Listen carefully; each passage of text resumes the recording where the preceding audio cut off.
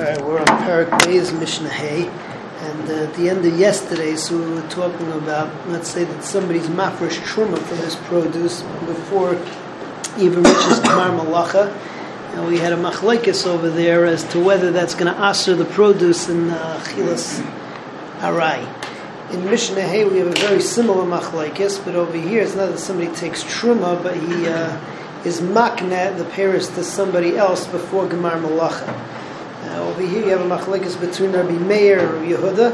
Rabbi Meir says that it's aser, that you can't eat achilas arai, and Rabbi Yehuda says that it's mutter, and he brings a story of something that happened to support himself. So let's see it inside. Ha'imar l'chaveiroi helach iser zeh, take this iser, v'tein li ba'ei chamesh te'enim, and give me these 5 te'enim. Lo yoichal ad shi'aser. The Rabbi Meir says, since you did a kinyan on the te'enim, even though there was no gemar malacha, you can't eat achilas arai anymore. Rabbi Yehuda says, oichal achas achas, as long as you eat them achilas arai, it's fine. Pater. Ve'im tzirev, but if you have more than one at a time, 2 is already an achilas kva, so then you're chayiv. Rabbi Yehuda. Rabbi Yehuda said, to support this shita that he had, Maisa beginas v'radim, there was a story in Ginas V'radim, which literally means a rose garden, Shahaisa b'Yerushalayim, that was in Yerushalayim, V'hayu te'enim nimkarais mishalish v'arba b'iser, and they used to sell figs, 3 or 4 in an iser, V'layhifresh mimenu truma meiser ve'aylam, they never ended up taking truma and meiser because they kept on eating it b'achilas arai. So you see that even though they sold it, you're still allowed to eat achilas arai. Finally, we have Mishnah Vav. Mishnah Vav is talking about where somebody tells what's it called?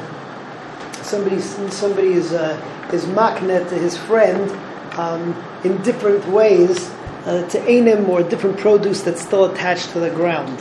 And here the Mishnah makes a distinction that if you say it b'lashon that elu, that all of these are niknet to you, so then there's never a problem with eating achilas arai. Why? Because a kinyan on mechuber is not going to be a kinyan which is going to be gomer for trumas and maisras, and say that you can't eat achilas arai. However, if a person says, okay, I'm selling you 10 figs, right? And, not elu, 10 figs, and they become yours as you pick them, so then if you pick them and eat them at the time, so then that's fine, because that's achilas arai. But if you have them all together, and you decide to eat them all at the end, so then that would be asur. So let's see Mishnah Vav inside.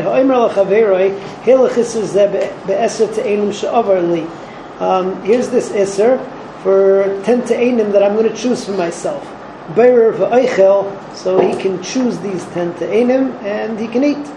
Be'eshkol she'avar li, if he, he says, I'm giving you this iser for this cluster of grapes, so magarger v'ochel, so he can take the grapes one at a time and eat them.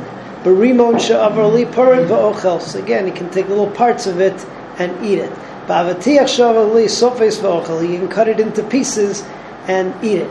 Now all of that, so it becomes his at the point where he chooses it, right? That's when it becomes his, and therefore, although the sale was when it was still mechuber, but it doesn't become his until he chooses it, and therefore there's going to be a problem of achilas kva.